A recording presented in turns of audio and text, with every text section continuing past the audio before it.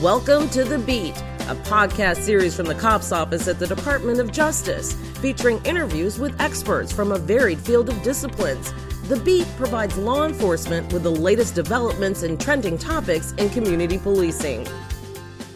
Hi, I'm Jennifer Donelon, and welcome to The Beat. I'm your host. Today, we have a very special program involving 4 people. That's right, 4 people. We've not had that many people on a program, but this was so important, such a timely topic. We are hosting this call. It's an audio call via Zoom. And we're really excited to have this knowledge and this presentation for you because it couldn't be more timely. We are speaking about Resilient Minds on the Front Lines initiative. It's a program that provides tools, knowledge, skills, and instruction that helps those on the front lines help themselves and others in times of need. Our guests today are Michael Pellegrino, Joe Collins, Bill Major, and Rob Zepiel, a very esteemed group. Gentlemen, welcome to The Beat. Thank you very much. Actually, Michael Pellegrino, I am going to be beginning with you. First of all, I always like to tell folks with whom they're speaking. So can you tell us a little bit about your law enforcement experience before we dive into the program Resilient Minds on the Front Lines? Thank you, Jennifer. And first, thank you for having us on today. It's a pleasure to be on with you.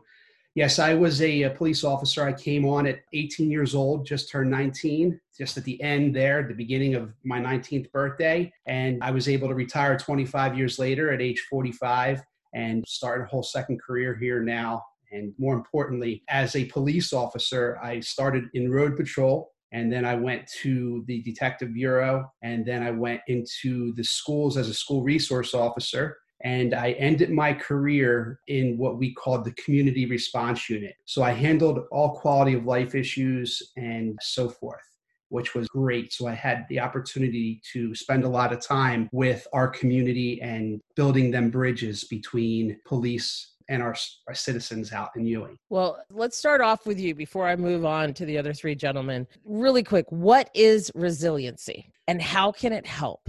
Resiliency is learned, but the best way that I can describe it is bending, but not breaking. So it's almost like if you're looking at a storm, if you're in a storm and you see the tree bending, but not breaking, that's resiliency. And resiliency is bringing that back together. So really and truly being a resilient person is somebody who really takes control of that situation. How did you learn to be resilient prior to, like, while you were in the field? Was that a skill you learned? Were you kind of going about sort of subconsciously, or is it a tactic that you had to learn in order to deal with things as they were presenting themselves?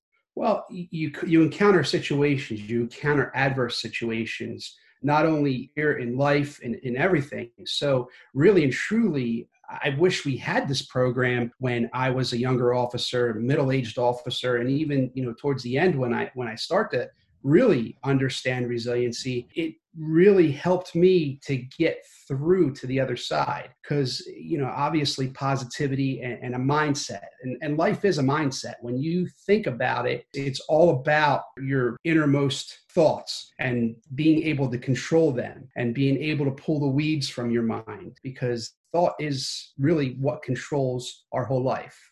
And there's, different forms of resiliency, right? There's the mental resiliency, there's physical resiliency, there's emotional resiliency. I want to just move real quickly and introduce some of our panel members here. That's going to include Joe Collins. Tell the audience a little bit about yourself.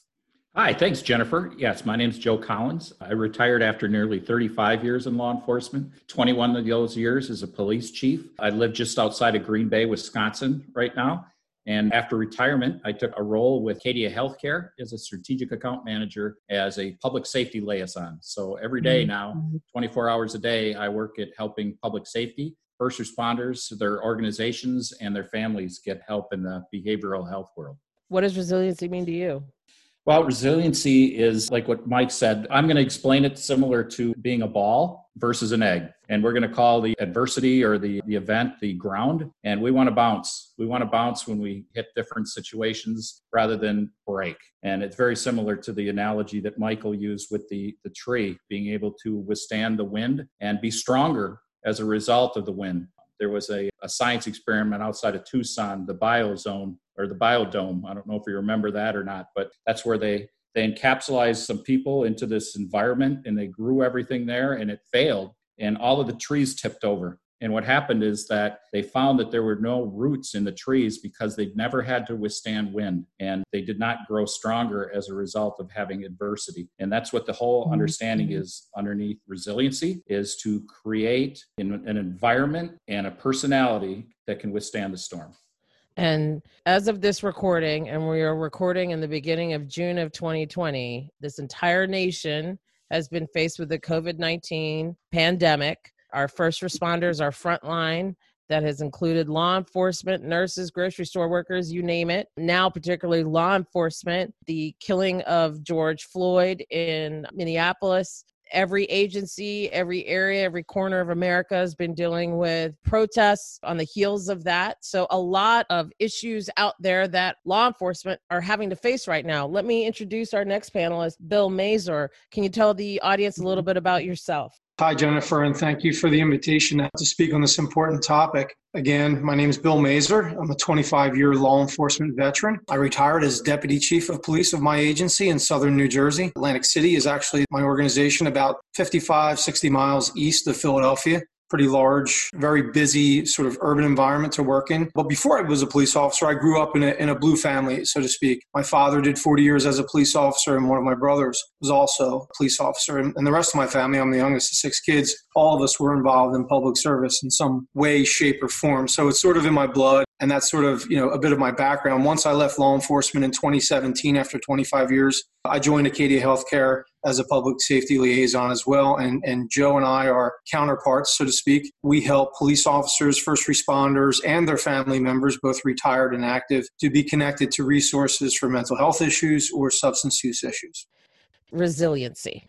I love the examples that we've heard thus far. The tree bending, not breaking, the bouncing ball. Is it as simple as, you got to look at this as glass half full versus glass half empty, and giving people the tools in order to do that, to be able to remain positive in the face of adversity? Or am I oversimplifying that? Well, I think of the old adage, sometimes things are easier said than done. There is a process to becoming resilient. The good news is that most humans are inherently resilient and they do bounce back. But we're talking about an enhanced level of bouncing back. And those are great examples those visual examples of the tree and the ball or the egg. Essentially, the clinical explanation is the generalized accepted explanation or definition is adaptation to adversity. And that is something that transcends law enforcement. I mean, it applies to everything in our lives, but there definitely is. It's not necessarily, in my eyes, and I think that there's a lot of evidence to support this, it's not just something that you can turn on, right? There is a process to developing resilience, and there are a lot of components that I'm sure we're going to discuss, but I think some of the most important things in developing resilience is developing a growth mindset, having an open mind. Research shows that generally people who have an open mind, who are open to new concepts, they are people who can grow in the face of adversity, and that essentially is resilience. Thank you. Rob Zepio, before we began this taping, I said, so what did you do? And your answer was, I'm still doing. So tell the audience about that. Yeah, I'm still doing it. My name is Rob Zepio. I am a Deputy Attorney General with the Division of Criminal Justice for the Office of the Attorney General in the state of New Jersey. I am a Deputy Director. I've been a career prosecutor for 24 years, and I am the Chief Resiliency Officer for the state of New Jersey. Thank you. On the topic of resiliency, and then we're going to get into the brass tacks about what this initiative and what the program is, because it's one thing to talk about being resilient, but this program is really designed to give you the tools to become resilient. So Rob, just in keeping with the what does resiliency mean to you, I want to ask you, because I think at this point, when I first looked at it, I said, well, you either are or you aren't resilient, right? And when you're talking about these types of professions, especially like law enforcement or first responders, this is the job I signed up to do. I can handle this. I'm mentally capable. Like this is what part of the job is, right? It seems like as we've moved through time, we've become much more open to our vulnerabilities, our humanness, right? And really being proactive and saying, you know what? No, you might need some tools. We're not going to assume that you can handle all of this. We're going to give you news you can use, so to say. But what does resiliency mean to you? You pretty much encapsulated what resiliency means to me in that little discussion that you had there. Resiliency for me is, my grandmother, my grandfather, my parents, and what I was taught when I was a kid.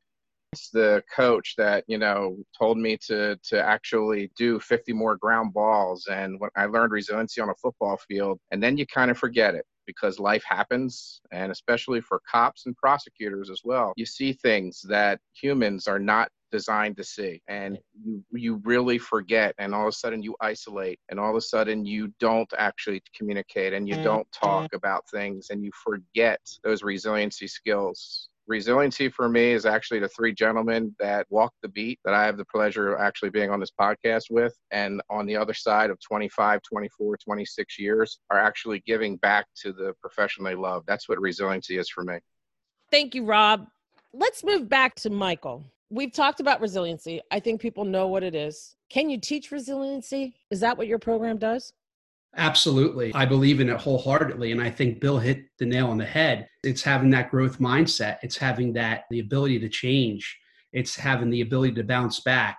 And it's something that you put on your tool belt, and we put on our tools to go to work, our tools in life. And we use resiliency on our tool belt to make sure that no matter what the situation, no matter what we have endured in our lives, we're able to use whatever we've learned in the resiliency program and apply it to our lives. It's kind of like Superman. He always had the right tool at the right time to solve the issue or whatever it was. And that's what resiliency is to me anyway. It's having that right tool, whether it's the ABCs or whether it's counting my blessings, whatever it is, I always go back to what my thought is or what my core value is to make sure that I grab that and become resilient in that moment. How do you teach that to somebody? Is it just hey, think about the positive, look at this as I watched your video, and one of the things that stood out for me was looking at something that's coming at you, and instead of being negative about it and planning for, oh gosh, this is gonna be bad, say to yourself, this is a challenge, and get excited about it instead of negative about it. Excited might be too strong of a word, but you know what I mean. Can you go into some detail there? Well, it's even in business, it's in life, it's whatever. Life is going to throw you curveballs. And especially in business, and I look at it from this point of view, is the adversity, everything that you have to overcome, everything that you have to do. If it was kind of easy, everybody would do it.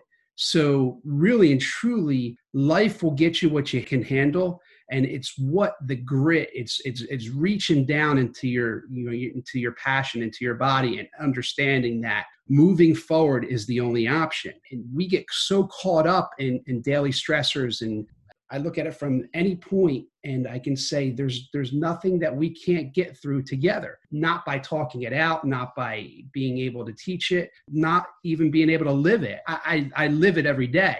And that's where it really has infiltrated my life. And I'm able to use that same passion to go out in and teach that as well. So it comes from within. I really do believe that. To Joe Collins, our retired chief, okay, let me give you a police department with 1,500 sworn members and task you with teaching them resiliency. What does that look like? Is that a daily message? Is that a class? Is that emails? Is it webinars? What is that? What does that look like?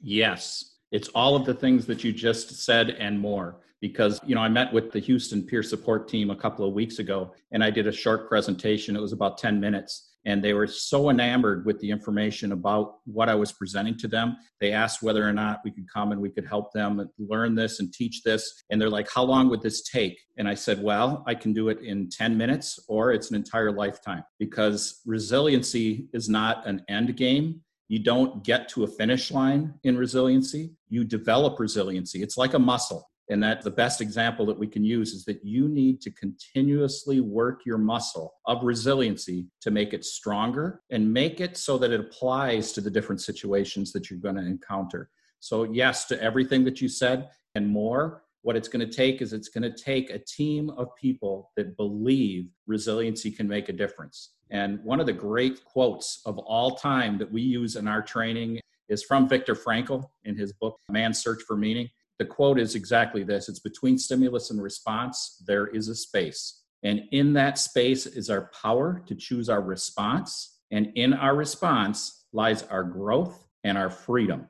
Now, those words are so relevant today with what's going on right now, is that we need our organizations, we need our people in those organizations to respond appropriately. And you can only respond appropriately if you are in control of what's going on inside your body and inside your mind. And that comes from resiliency, is that you've got to be able to take control of your thoughts so that they don't take control of you.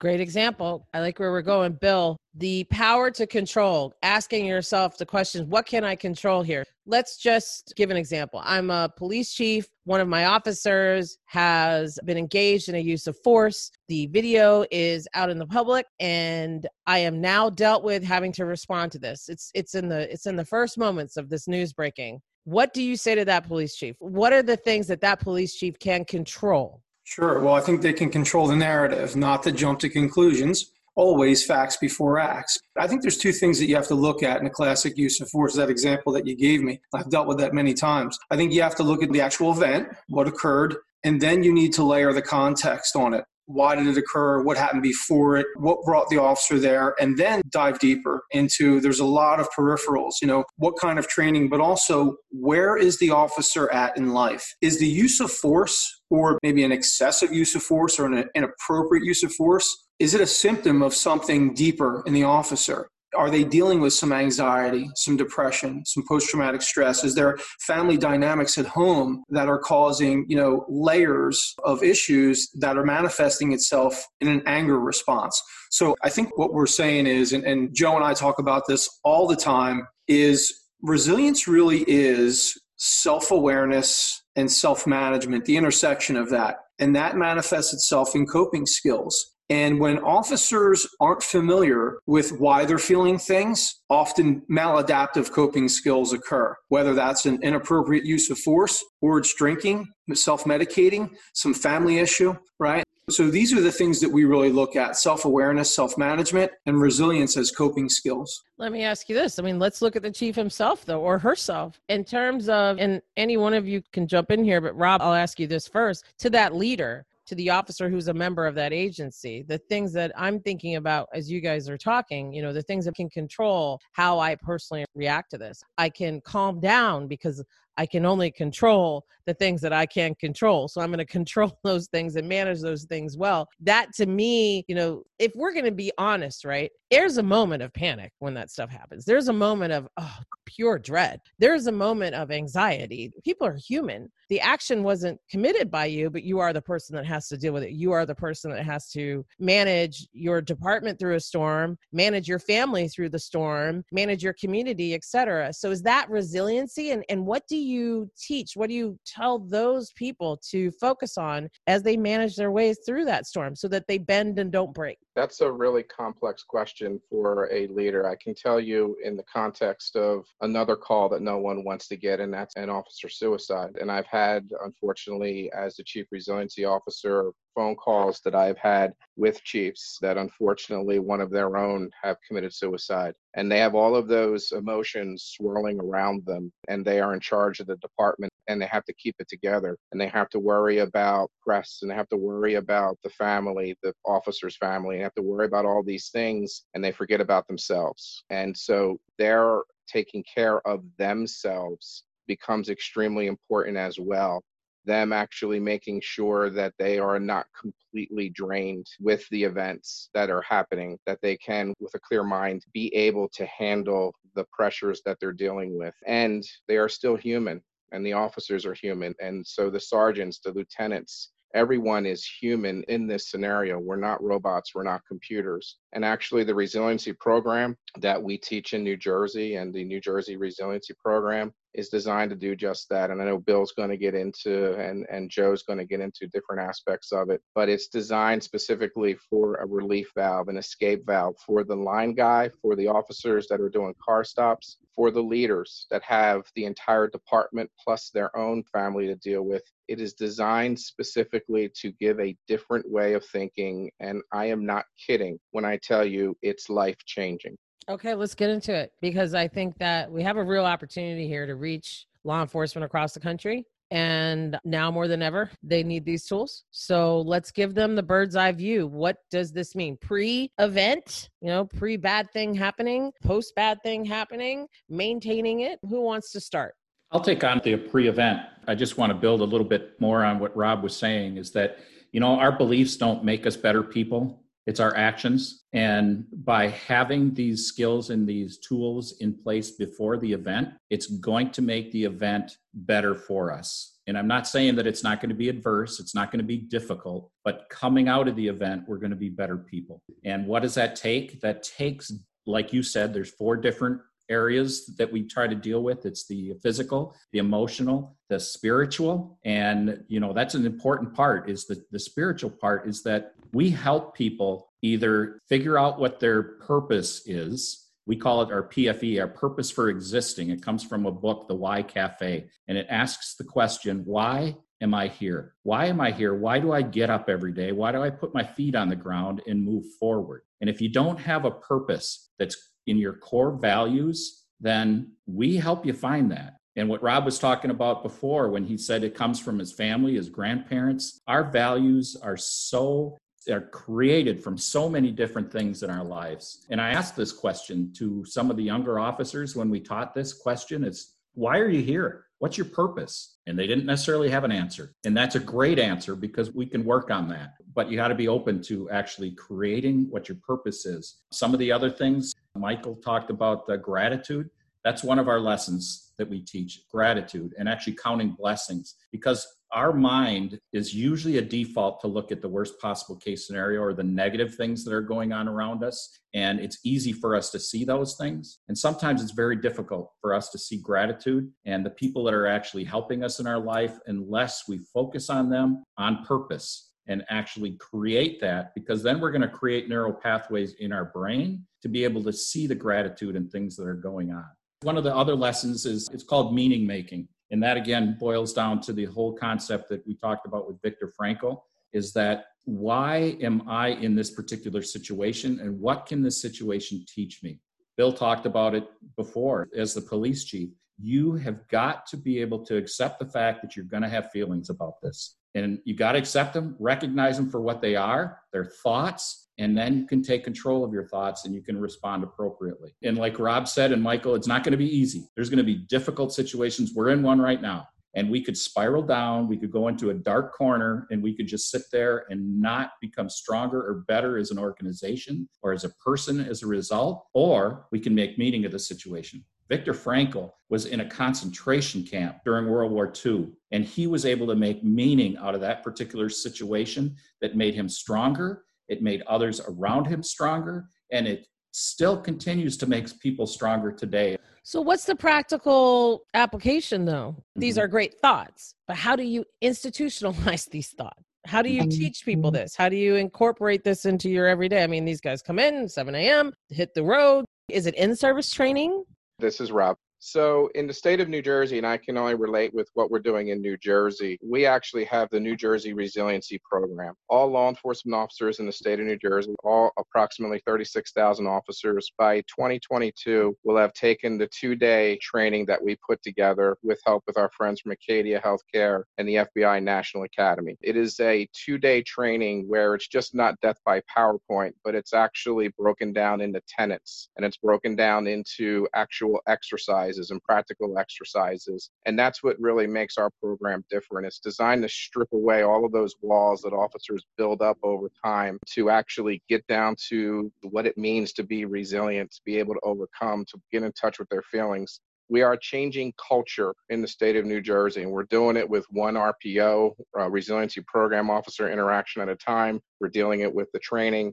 So in New Jersey, all law enforcement officers will be taking this 2-day full training by 2022. In New Jersey, it starts from the top down. So I know that a lot of individuals that hear your podcast are leaders. It has to start with the chief. It has to start with your attorney general. It has to start with your commanders and start from the top down. In New Jersey, our attorney general and our director of division of criminal justice bought in. All the chiefs of police, all the local chiefs, the county chiefs, the colonel of the New Jersey State Police, all state agencies, they all bought in, and they all understand that this program is designed to change a police culture. a culture of officers that basically, if there's an active shooter situation, because I know you have 3 law enforcement officers on the phone, they would run towards danger and not worry about themselves. That same culture, however, is that we need to break through, and that the program is designed to break through, is those first responders, those officers actually asking for help themselves. And so that's basically how you push this out. In New Jersey, we're pushing this out. We have gotten support both from the management, so the leadership and the chiefs. And if a chief is interested in doing this, we will put the entire package together. The policy that we wrote describing the resiliency program, that's in an Attorney General directive in New Jersey,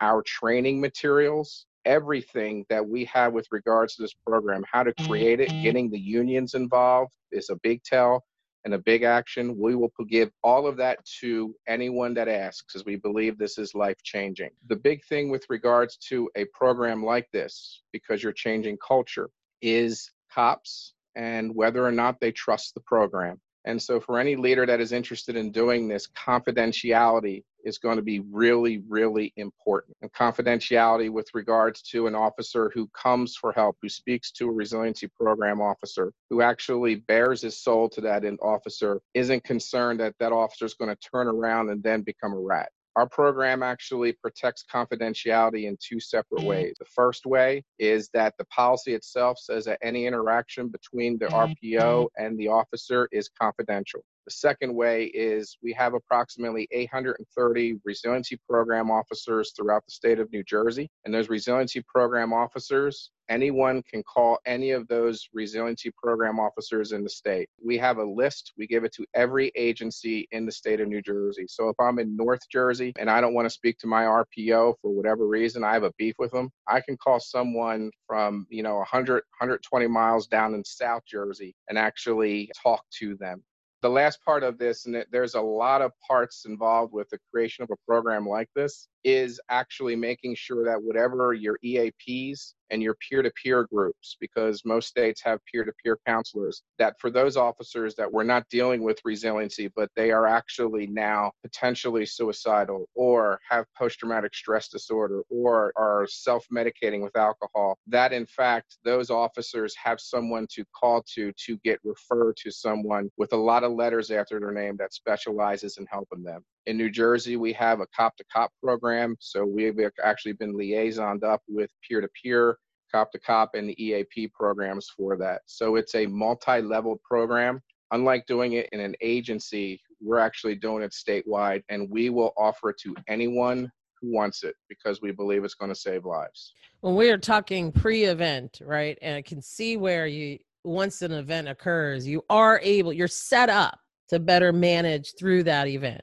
That's the point and goal of resiliency. Correct me if I'm wrong, but you are more resilient. You're better able to manage through that because you have these mechanisms and skills and tools like your tool belt, your Superman tool belt, where you pull out whatever tool you need in order to best manage through whatever it is you're facing, the adversity or whatever situation it is. Post-event, the bad thing has happened. How does resiliency training after something has occurred come into play? And I'll ask Bill this question. Sure. So, going back to the pre-event just for a moment, none of this curriculum is going to make you impervious to trauma, right? I mean, it just doesn't work that way. And it's no guarantee that you won't even develop symptoms of post-traumatic stress or even post-traumatic stress disorder. Hopefully, with the skill set, with the coping skills, you will spend less time there and be able to recover. So bouncing back to the post-event or the post-traumatic growth commonly referred to. So if you could have the listeners picture this, if you're traveling along a road, right, and the event comes, right, the traumatic event, and you drop off. There are some individuals who will, have a hard time getting out of that vortex, where you're down, which obviously can result in depression, anxiety, et cetera. The resilience part not only gets you up to where you were, right? You bounce back, but the post-traumatic growth takes you beyond where you were before, if that makes sense to folks, if they can get that visual reference. And that can only happen through developing a growth mindset. And all of these things are addressed in the curriculum through a series of exercises, learning what gratitude means. It's not manners. People think, please and thank you is gratitude. Well, I guess it kind of is, but that's not the kind of gratitude we're talking about. The ABCs are really how to not have emotional responses to events, how to recognize your triggers. That's a big one. That's a big one in coping. But again, the post-traumatic stress that eventually develops or we try to transform into post-traumatic growth is that huge meaning-making piece. And the easiest way I could say this is we try to get folks to think of it in terms of what did this person or this event teach me? What can I learn from it? Now, it's a lot easier said than done, and it takes a lot of practice. It isn't a diet, it's a lifestyle. To be able to get to a place where you can recognize why things may have happened to you and how you can adapt to them. I mean, look, everyone on this, practically on the earth, was affected by COVID to some degree. We know everybody in the United States and much of Europe was. So everybody had to figure out a way to continue on, right? That's what we're really talking about, meaning making. How do I figure out a new path where I can grow from this? And a lot of businesses, tons of businesses had to adjust to that, right? With, online sort of opportunities or using technology. Even what we're doing right now, Zoom, for an example, it was not really a big part of what we did prior to this. It was an occasional video conference, but now it's pretty much the norm. So again, I use that as a really, really basic example of growing in the face of adversity. So that kind of encapsulates what we're talking about when we say growth. How do we figure out a new path? What did this mean to me? What can it teach me so I don't make this mistake again in the future? Michael, I'm going to take you back up to 35,000 feet. Let's just take a look at, as of June 2020, what we're looking at across the country in dealing with the reaction to the George Floyd situation in Minneapolis. In-person meetings, we're still dealing with COVID here. In-person gatherings aren't happening. Big in-person meetings aren't happening. The need for resiliency is perhaps more serious and more needed than ever before. So how do you get it to people? Can a department do this virtually?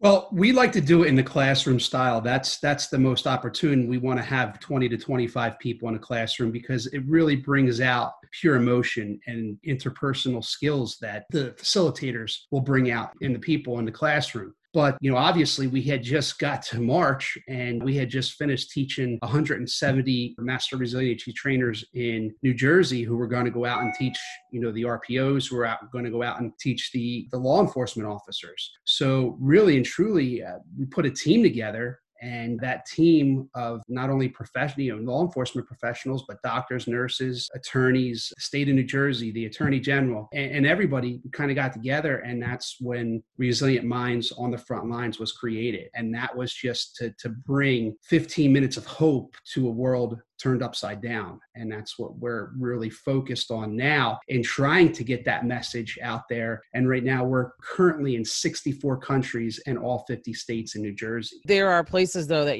we can't gather more than 10 people in one particular location. So how are you dealing with that? Are there webinars or anything that people can use? Well, you can go to onthefrontlines.us. That's onthefrontlines.us. And you can view our 21 webcasts. We already released in just about 71 days. We released 20. We're going to release 21 tomorrow. So we released 21 webcasts and we did a trailer, kind of just overviewing everything that we do in the resiliency program. But the key is to give positivity, hope, a resiliency tool, and also resources to the people to our listeners. And that was the key to help those on the front lines help themselves and others. And that's where we really wanted to focus on.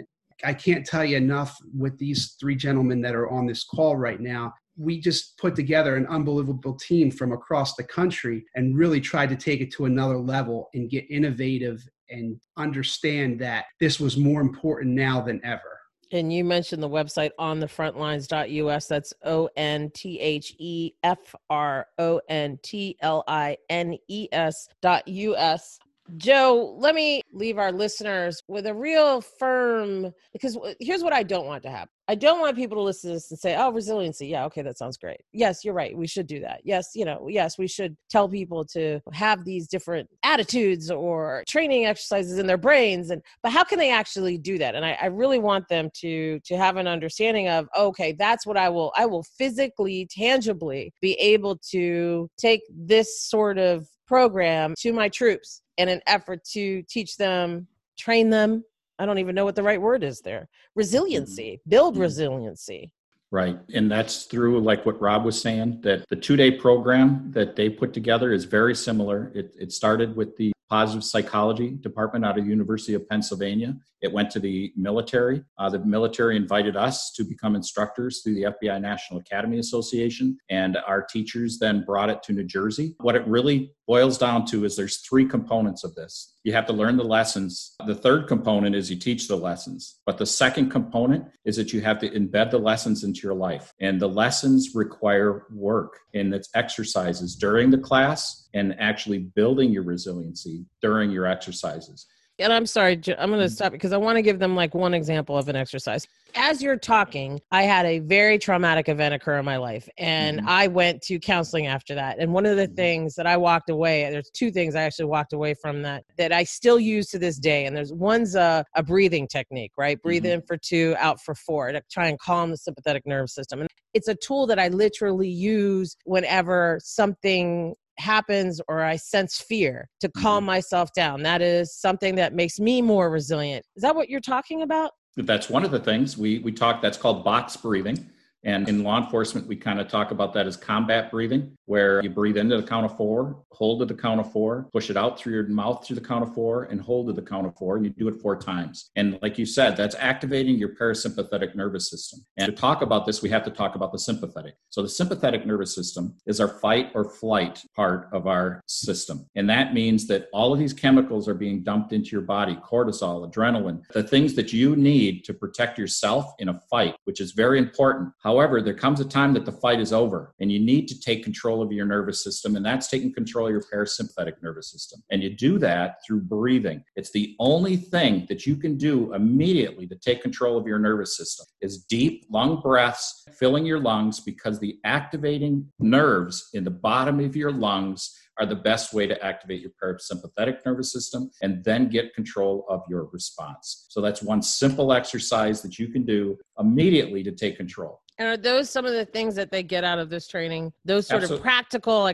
they walk out of that room with things that they can physically do or mentally practice in order to build up their resiliency? Absolutely. We do that. We challenge them to actually make meaning out of situations in their lives, talk to other people in the training about them and what it meant to them and what it could have meant to them. We do that with gratitude. We have them journal gratitude, share gratitudes, because we connect through stories that are similar in nature. That's how we connect as human beings. And one of the great things that we learned are 2 simple words, is that when somebody's telling their story, whether it's a traumatic situation or they're struggling, we use the words "me too," because when people don't ask for help, they don't think anybody could possibly understand what they're going through. And when you simply say "me too," it kind of gets their attention. It's like, wait a minute, you understand what I'm saying? So that goes to the point where the post-event, what Bill was talking about, not only will it help the individual, but when you have resiliency skills and you see someone else on a call or during a situation that's struggling or spiraling down or not reacting appropriately or responding appropriately, you see that and you can grab them, you can intervene, and you can pick them up so that they don't struggle and they don't spiral down to the bottom. Gentlemen, and just have you say who you are before you speak, but I'd like for you to give me some final thoughts on this, because now more than ever, law enforcement has to be resilient. Law enforcement is being tested. Law enforcement has a mountain to climb, whether it's public perception, whether it's rebuilding trust, whether it's maintaining trust. There's just so much ahead. You have to recruit new people to this industry, to this calling. And everybody knows the challenges that everybody's been having across the board. So law enforcement has to be resilient. So your final thoughts on resiliency, how important it is in building it, that it is something that you can actually build. You're not stuck where you are. You can improve. You can get stronger. You can bend a little less. You won't break. I'll start with Michael. Yes, I always like to use and finish up with yesterday's history, tomorrow's a mystery, and today's a gift. That's why we call it the present. So it's important for me to understand moving forward, no matter what happens, you can't control yesterday, but you can make a difference for tomorrow. And that's the biggest takeaway that I try to do every day. No matter what happened in my life yesterday, I want to make sure that I make meaning at it and understand and move forward and learn from it so that it doesn't happen tomorrow. All the better for it. Joe. Well, and that's fantastic, Michael, and thank you for that. I'll start with a quote from Colin Powell, and his quote is, "Relentless optimism is a force multiplier." Relentless optimism is a force multiplier. That means if we go into a situation or come through a situation with a positive, or we believe that we're going to grow because of it, that will spread. And you're going to have people that are naysayers and say, well, I can't change the organization. Me being positive or me being optimistic about isn't going to make a difference. I will argue the fact that it will make the biggest difference in the world if it makes a difference for you as an individual, and you get control of your thoughts, you develop your resiliency, and you spread that and help others. Thank you. Bill. Humans generally default to the negativity bias. I mean, it's just innately in us. And it's really something that's exacerbated or enhanced with law enforcement, because there are some skills that you develop as a law enforcement officer that actually make you good at work, but don't translate very well at home. And let me give you an example of a few of those that we talk about in our curriculum. Number one is emotional detachment. It actually makes you good at work. It makes you more efficient. It makes you the efficacy of your job to be able to detach from things that you see. Because let's face it, you wouldn't get through a shift, let alone a couple decades of a career. So emotional detachment is one of those skills at work that you must have to be able to do your job effectively. Number two skill is cynicism. That's something that, comes with sort of that dark humor that we exercise as part of a coping mechanism, and distrust as well. And cynicism and distrust often intersect because they can at times make you see through the lies that people tell you in the job. It could make you a good interviewer. It could make you a good investigator. But when you get home from work and you start carrying that in and starts bleeding over into your personal life, those things don't translate well. So what I'm getting at is, again, self-awareness, educating yourself, recognizing, looking inward and saying, hey, these are things that I have to be aware of. I know that I have to use them at work to a degree, but I have to figure out a way to turn that off or to adjust and come out of that downward spiral and get into an upward spiral so I can be present for my family. That alone is a huge thing for law enforcement officers specifically. I mean, we talk about first responders as a whole, but that is something that is very specific to law enforcement. And that alone can really have an impact on your life when you recognize it, know how to deal with it, and not let it bleed into your personal life. All right, gentlemen, throughout this discussion, I've heard you talk about the ABCs. I really think that it's a great point here for us to dig into. What are the ABCs? Bill, I'll ask you. Yeah, it's a great question, and we probably should have addressed that acronym earlier. It's a very simple formula. A stands for activating event. B is the brain's interpretation of that event. And then C are the consequences. And C really is the part that we're looking to change through the resilience education. That is oftentimes the emotional response we have to an event. And ironically enough, research says this, psychology says this, that it's not really the event that causes this emotional response. It's your interpretation. It's the feelings that you perhaps have about something. And the best example I could give you is this. It's the most commonly occurring thing, and everybody relates to it. I would venture to say that most, if not every single one of your listeners at one point in time have received an email that got lost in translation. And it got lost in translation either because there were some words in there that activated them, that made them default to a negative belief, the negativity bias, and they interpret it as something really bad. Or here's another example. When your supervisor calls you and says, hey, can you come to my office? I need to see you. The majority of folks will think something negative. I mean, most people are not thinking, hey, he probably wants to give me a raise and tell me how good of a job I'm doing, or she's going to tell me what a good job I'm doing. That's usually not the default mechanism. And so those are the ABCs. And that's something that we really, really delve deep into because,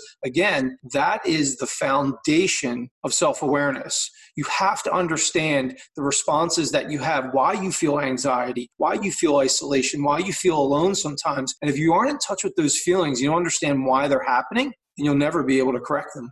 Thank you. Thank you for that explanation. And I think that that's huge. And I got to tell you, I have self-taught myself on the email thing because you're right. You'll read an email, your brain turns and you miss word.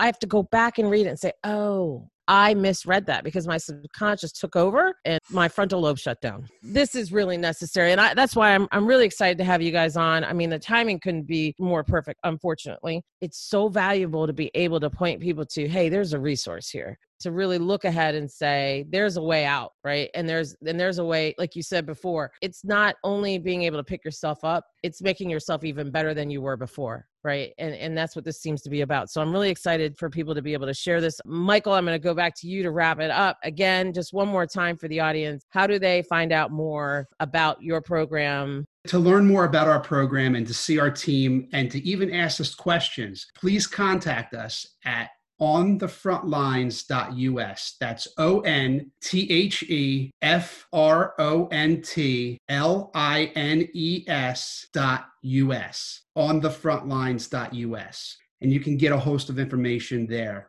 Gentlemen, thank you so much. I am delighted that we were able to have 4 of you, all of your wealth of experience and knowledge, and really what I think is going to be some really exciting training for the law enforcement community and first responders overall as well. Resilient Minds on the Front Lines initiative. You have the web address there. Gentlemen, thank you so much for joining us. To our listeners, be safe out there, and thank you for listening to The Beat. The Beat is brought to you by the United States Department of Justice's COPS Office. The COPS Office helps to keep our nation's communities safe by giving grants to law enforcement agencies, developing community policing publications, developing partnerships, and solving problems.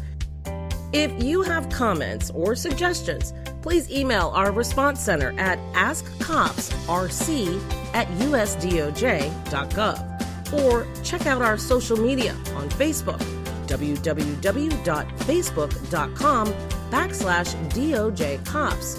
On YouTube, www.youtube.com/C/DOJ Cops Office, or on Twitter @Cops Office. Our website is www.cops.usdoj.gov. The opinions contained herein are those of the authors and do not necessarily represent the official position or policies of the U.S. Department of Justice. References to specific agencies, companies, products, or services should not be considered an endorsement by the authors or the U.S. Department of Justice. Rather, the references are illustrations to supplement discussion of the issues.